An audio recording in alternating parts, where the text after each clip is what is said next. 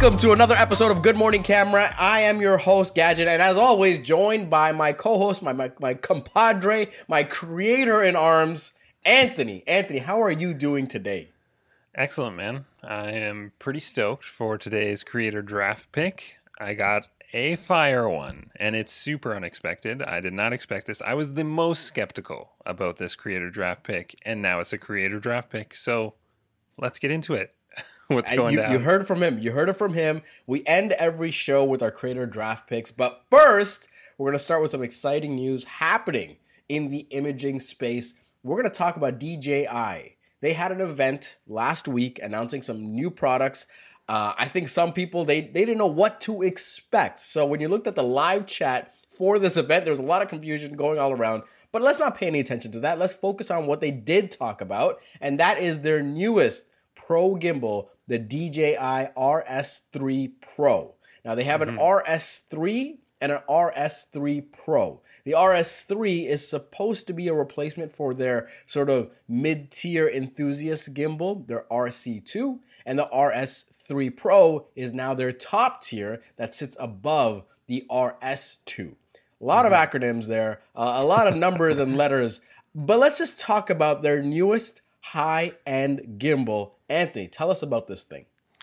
Yeah, so I watched a number of reviews on this before you even sent me this, so it looks pretty slick, but I think you gotta watch the Potato Jet review, and Potato Jet is just a awesome filmmaker out in LA, and his review was so sick. He got some shots of like a motorcycle riding on a street with like an 85 millimeter lens, and he had to mount that gimbal to a car, so it just goes to show what you can do with this gimbal, and it looked super smooth.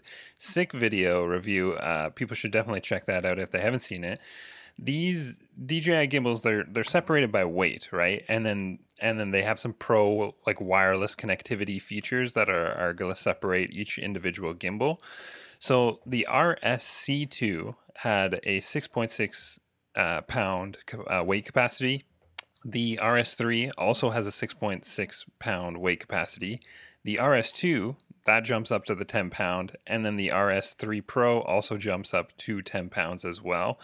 But the big thing is with this new RS3 Pro is they increase the size of the space where your camera actually fits. So when you tilt the gimbal, like sometimes with certain cameras, you're like smacking the top of the gimbal, or the top of the gimbal hits the top of the camera, and then you're just limited in the areas that you can kind of tilt that gimbal. So they did increase the size of this space. So I was thinking like cameras like the FX6, this is going to be great for them, or even taller mirrorless cameras that have the battery grip. Like the Z9 was always a problem that like you would have to do some serious research on to see what gimbal would actually fit. This is the gimbal for that particular camera. They've also added a LiDAR focusing assist module, which is wild because this essentially makes any lens autofocus, no matter if it's a manual lens or not. You have to YouTube. I don't know. Have you seen this, Gadget? Do you watch Make Art Now? Yeah. Make Art Now did a sick review of LiDAR and their whole technology and what you can do. And he used this like manual vintage lens with LiDAR technology, and it tracked him like spot on. It was crazy. This technology is actually nuts. They've added a new focus motor that includes some tracking abilities as well. There's a whole list of stuff, but I think the wireless transmitter is also a huge deal, and we can talk more about that in a sec here, but that's kind of like an overview of what this gimbal can do.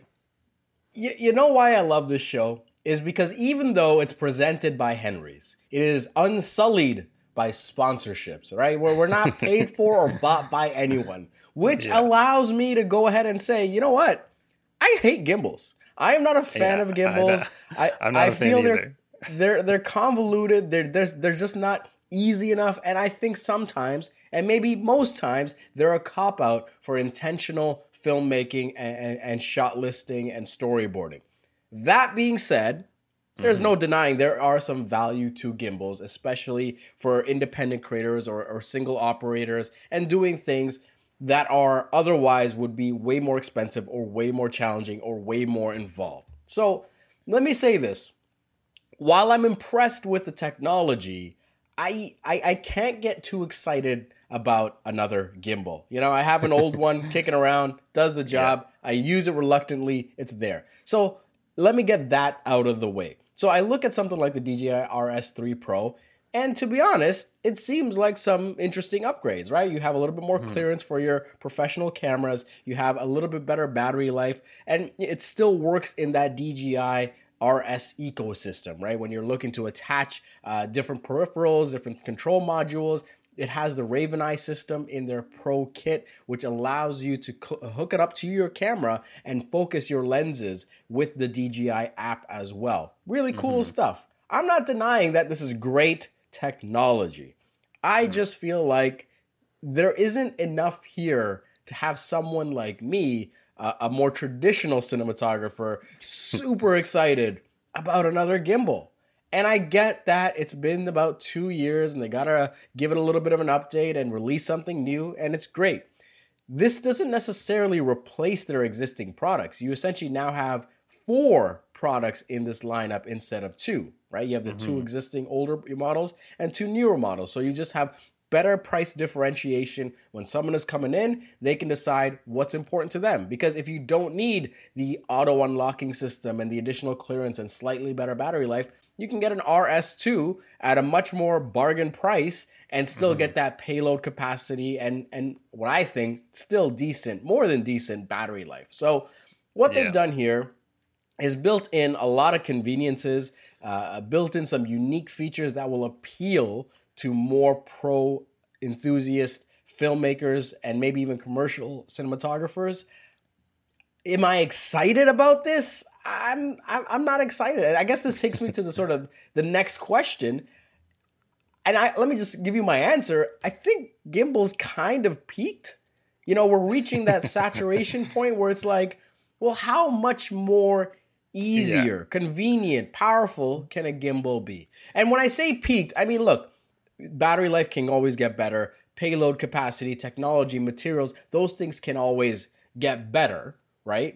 But the overall operation, I don't think there is anything massive going to be happening here. It's similar to, you know, smartphones nowadays. Yes, there's always going to be a better iPhone. It's going to get incrementally better, but it's not going to be that significant eye-opening experience that changes how you interact with the world around you, right? It's a piece of glass with a display behind it that you interact with. Same thing with gimbals. I think they're either close to or they've peaked. So I don't want to diminish how cool this product is. That LiDAR technology you talked about, again, I don't think that adds to the sort of, like, it's great if something is really close to you, but as soon as it moves a bit too far away, it's going to throw the whole thing off, and, you know, it's just not there yet with respect to what other systems can do in terms of reading a sensor and using phase detect autofocus. So I believe gimbal technology has pretty much peaked. How do you feel? Yeah, I would agree with that, but I think I think it's the additional features that they're adding to gimbals. Like, I think we should talk about the video transmitting system, but the LiDAR technology, it does have a range of 14 meters, which is actually that's quite a distance. 14 meters, and you're gonna essentially ensure that you are getting an in-focus shot, and it's tracking like subjects, that whether it's people or a motorcycle or a car. I think that's pretty awesome. 14 meters is, I think that's plenty. But then this isn't for the average person. I think this is probably more for the studio house kind of creator, where you have like a number of cameras, especially the high-end cameras with they're just bigger, right? And then you're attaching bigger cinema lenses. You have a huge weight capacity on that gimbal. So I agree. For the average person, I don't think this is very exciting at all. Personally, I never really use gimbals, so this isn't for me. But for the person working in the production house, the studio house, that type of creator is probably pretty stoked about this. And you can see it in some of the reviews when this gimbal gets handed off to other creators, and they go, "Oh my gosh, like this is crazy! Like let's put something bigger on this." And then like you can see the excitement in those people when they get that, and then they have this huge camera rig set up and they're able to stabilize that footage. I think that is pretty huge. And then like I said, that video transmission system, I don't know. we should probably talk about that because yeah, we there's could some huge we could talk features about it. that. Look, you can pre-order your RS3 and RS3 Pro at Henry. They're available for pre-order. I don't think a lot of people with an RS2 are going to be upgrading. I really think this is just an upper tier for pros that might have an older gimbal or no gimbal at all. And again, I don't want to diminish the product. It's a great product, just not something that I think has that mass appeal as much anymore. So you've mentioned it, you hinted at it. Let's talk about a new product category. Oh, not product category, but a new product for them. The DJI introduced. It's funny how like it's DJI, and no matter where you want, people want to say DJI. Oh yeah. Anyways, I digress. DJI announced their DJI transmission. I looked around. I'm like, is it just called It's just called DJI transmission. Yeah. I don't know in a post-COVID environment if that's a great product name. But look, it's called the DJI transmission, and you can buy them as a kit or separately. But what it is a transmitter that has HDMI and SDI, and it takes those signals, so your traditional HDMI digital signal or an SDI signal, and it will broadcast that signal to a receiver. From the research that I've done so far, it seems like the only device that can pick up this information would be a DJI video receiver or their app. And I'm not too sure about the app because, again, the information is kind of spotty on this right now. But let's just say it's their actual video monitor. And this monitor will receive that signal, will give you a preview, will allow you to record proxy files on the device itself. And what it maintains is just incredible range and really smart wireless switching. So you have that constant connection that you can be kilometers away and still get video transmission. And while you might not be kilometers away in most instances, if you are going through walls or through ceilings and floors, it's just saying that it's going to give you that reliability. This is new for them. This is either competing with multiple products or one product. Now, if you look at the high-end industry, they have Teradek that they use. Teradek, they make these wireless transmitters and receivers, really up there in cost. You're looking at minimum $5,000 to $6,000 to get started with that type of product.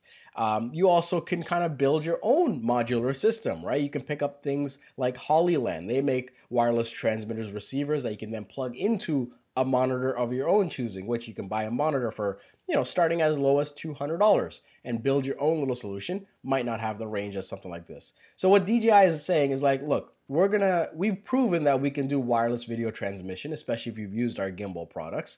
We're going to build something dedicated for that. We're going to build something that fits into our ecosystem and comes in at a more aggressive price, around $3,000 Canadian if you want them both. So much more affordable than a Teradek system, more expensive, significantly more expensive if you're building your own ad hoc solution.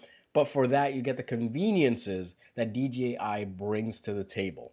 So looking at this announcement, what were your first impressions? I think this is cool, and I think that range is that's unbelievable. They're saying you can get up to 20 kilometers away and still have control over your camera and your gimbal. That's so far. That's like you're working on a movie set, and that's why I think this is like a production house kind of mini but like maybe a lower budget movie. This is where I think they're gonna love this product. And also, I was thinking about like normally in the past, if you're doing a follow shot in a car, you got to build out this like massive rig, and it's gonna take up the whole back seat of a car. And then when you look at Potato Jet's video, it's his wife or girlfriend driving his car, and then he's sitting in the passenger seat with the monitor, monitoring everything. He's seeing all the controls, and then he's moving the monitor, and the gimbal is moving with the monitor. And he's getting the shot just like that. Super easy. There are companies that specialize in getting these types of shots where you're following somebody in a car, and it's like this whole like car specially made for this, getting this type of shot, right? And then DJI comes out and they release something like this, and now you can literally get this shot with you and like a buddy driving your car, right? So like I think that's where it gets super exciting. And yeah, I do agree. Like there was a lot of like technical jargon listed in this press release, and they were saying that, you know, it essentially means that you're going to get uninterrupted and incredibly stable feed. That's where like you were talking about the app and such. I think the app might be a little bit sketchy for somebody who just like absolutely needs to get the shot, whereas like this device seems super reliable, and that's what DJI is kind of marketing this as. And that's again why I think this is more of a production house kind of thing, and I think that's pretty exciting that you can get like that kind of shot in such a small little compact package. Yeah, I mean, if you look at the product page, they are marketing this toward production houses and filmmakers and really, you know, studios, even studio solutions. I mean, in their product page, they're mentioning things like the Alexa Mini LF. So they are looking to compete with those places that are using systems like a Teradek. And here's the thing. It has to be incredibly convenient and easy to use to compete. Because, you know, sometimes price is not the most important things for these, you know, productions and studios and filmmakers and cinematographers, and that it really comes back to reliability. So this is a brand new product for them. I'm interested to see what the pickup is like, because Hollywood, they don't just go on specs, right? Like, you know, Red comes out with all these fantastic cameras with 8K resolution and all the things that they can do. Most of these places will use a 4K, 4.6K sensor from ARRI Alexa and just use that for the solution. That like ARRI is the one that is owning most of those big budget movies and productions and award-winning films. So that is to sort of give you a little bit more background that it's not enough to be a great product, an affordable option, and just convenient. You have to be excellent. You have to be jaw-dropping good and more than that, reliable for people to go over and move from one ecosystem to another. So I'm not saying it's going to happen or it's not going to happen. I'm just saying that those are the standards. If that's where you're marketing to and that's the industry you want to appeal to, well, it has to be that good. So I'm interested to see what the pickup is like. Right off the bat, it looks like a convenient solution. It looks like something that people can just sort of, I hate to say plug and play because it's not that easy, but to have the ability to see your footage remotely, to have a focus puller that might be much further away, to have that proxy recording option right on the device, and a really bright display to use it on, it just seems like, oh, this is nice. Here is one solution. You pay all up front for it. You get a transmitter, you get a receiver, and it's just going to work. If it delivers on that promise, kudos to them, and I think it's going to appeal to more people because it brings that, you know, average cost down. But enough about DJI. We're getting closer to the end of the episode, and I want to make some time for our friends at Moment here. You know, Moment, they've been doing some interesting things with mobile lenses, filters, and bags over the years. They've been doing a lot of stuff, and they just announced their newest Kickstarter. And so far, they've raised almost $400,000 in about 3 days, maybe 3 days. Wild stuff. And what they announced is a lens / adapter. It is technically a lens that you adapt on your lens. It has a filter thread, a customizable filter thread that you can use, and you adapt it to your lenses. And what this does is give you an anamorphic squeeze option on your lenses. It will take the properties of an anamorphic lens, where it takes a wider field of view and squeezes it onto your sensor, right? Gives you that optical quality of the streaks from light sources. And again, it's an adapter. So you don't have to buy one for every single lens you have. You have one that you adapt to your lenses. Look, we got to talk more about this, but I want to give you some time here to give us your first reaction to this. So I did watch the Kickstarter. It was kind of interesting. I noticed that like slight decrease in sharpness that they were talking about. That it kind of give it like almost like a diffused look, and I thought that was pretty nice. I also noticed that there was like that nice like warping effect to the bokeh that like anamorphic lenses are well known for, but I feel like they did kind of hype up the flares a bit too much, because Polar Pro has an anamorphic flare matte box and like filter set that Mark Bone uses quite a bit. And Mark Bone, awesome documentary videographer out in Hamilton, and he uses those filters all the time, and those filters I thought looked better than this adapter in terms of like the flares. I liked the distortion that happens in those anamorphic lenses, but I didn't feel like that was like true to what a true anamorphic lens might do. So I watched the Kickstarter. I feel like I wasn't jumping around as much as like they were in the Kickstarter, but it is kind of interesting that you can adapt this to any lens. That's pretty cool. So kudos to them. I don't know if it's going to be what they say it is in the Kickstarter. I don't know. I didn't get that. I wasn't super pumped about this. I didn't feel like it was like a huge difference in the look, but there were some interesting features about this lens for sure. Yeah, when I look at this product, it's clear that a lot of time and consideration went into this thing, right? And it seems like they spent years sort of developing this.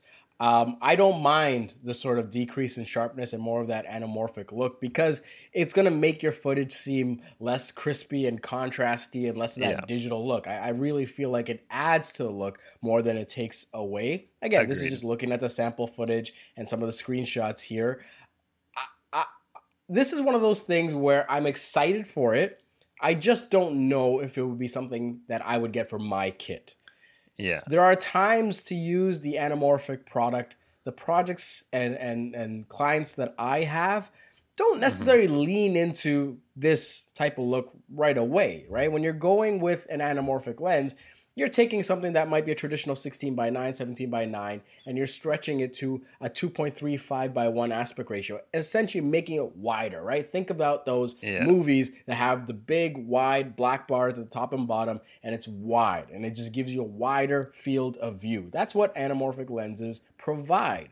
So in a increasingly digital, vertical world, when it comes to content, anamorphic is becoming more of a specialty product, where it's for films and independent filmmakers and maybe YouTubers, where they want to make a wider video so that when you flip your phone, sideways to watch a YouTube video, it has more of that look. But again, you're looking at it on your phone. And I think that a 2:1 aspect ratio might be more favored for YouTube than 2.3:5. That is all to say, really cool product. I think it is something that I would like to see more content made for it, right? I think what makes this appealing is that, for about $1,000, you can make almost any one of your existing lenses an anamorphic lens. And that's the interesting thing, right? It is not something that you're buying and you're kind of locked into one focal length. You buy this and then you have, whatever lens is above 35, I think when I'm looking at their chart, it seems like you can use it on, wider focal lengths, but it really works well for things that are 35 and higher, right? So looking at that, I want to see more. I felt like Yeah. I've said this on the show and in previous episodes is that, there's always something new, always something exciting and innovating. I'm kudos to them because it's a super innovative product. I want to see more. I want to see what it can actually feel like in the field. The optical qualities off the bat look interesting to me. The flares, it could be used nicely, but I Yeah. can also see it being a bit of a pain, a bit of a headache. So if you sort of commit to this anamorphic look and then there's a scene where the lights are not necessarily in your favor, well, you're going to have to work around that as well. All in all, though, I guess to summarize, I'm excited. I'm not quite sure if it's something I would add to my kit just yet. Just yet. I wish there was a little bit more distortion in the bokeh, and I that's one thing that I love about anamorphic. That distortion in the bokeh, it's so unique, and I didn't necessarily see a ton of it. Like it was slightly there, but like it's not like super noticeable. Like when you actually use an anamorphic lens, you know that it's an anamorphic lens, right? I think is people should investigate the Polar Pro filters to get that like the flares that they're looking for, opposed to something like this. But I wish there was that more. I was missing that distortion that I wanted to see in the bokeh, and that's why I was like a little bit. I was like, oh man, like I wish there was just a little bit more. You know what I mean? But Gadget, we're almost at the end here, and I gotta save some time. I want to talk creator draft picks. What's going on, man? Okay. What do you got?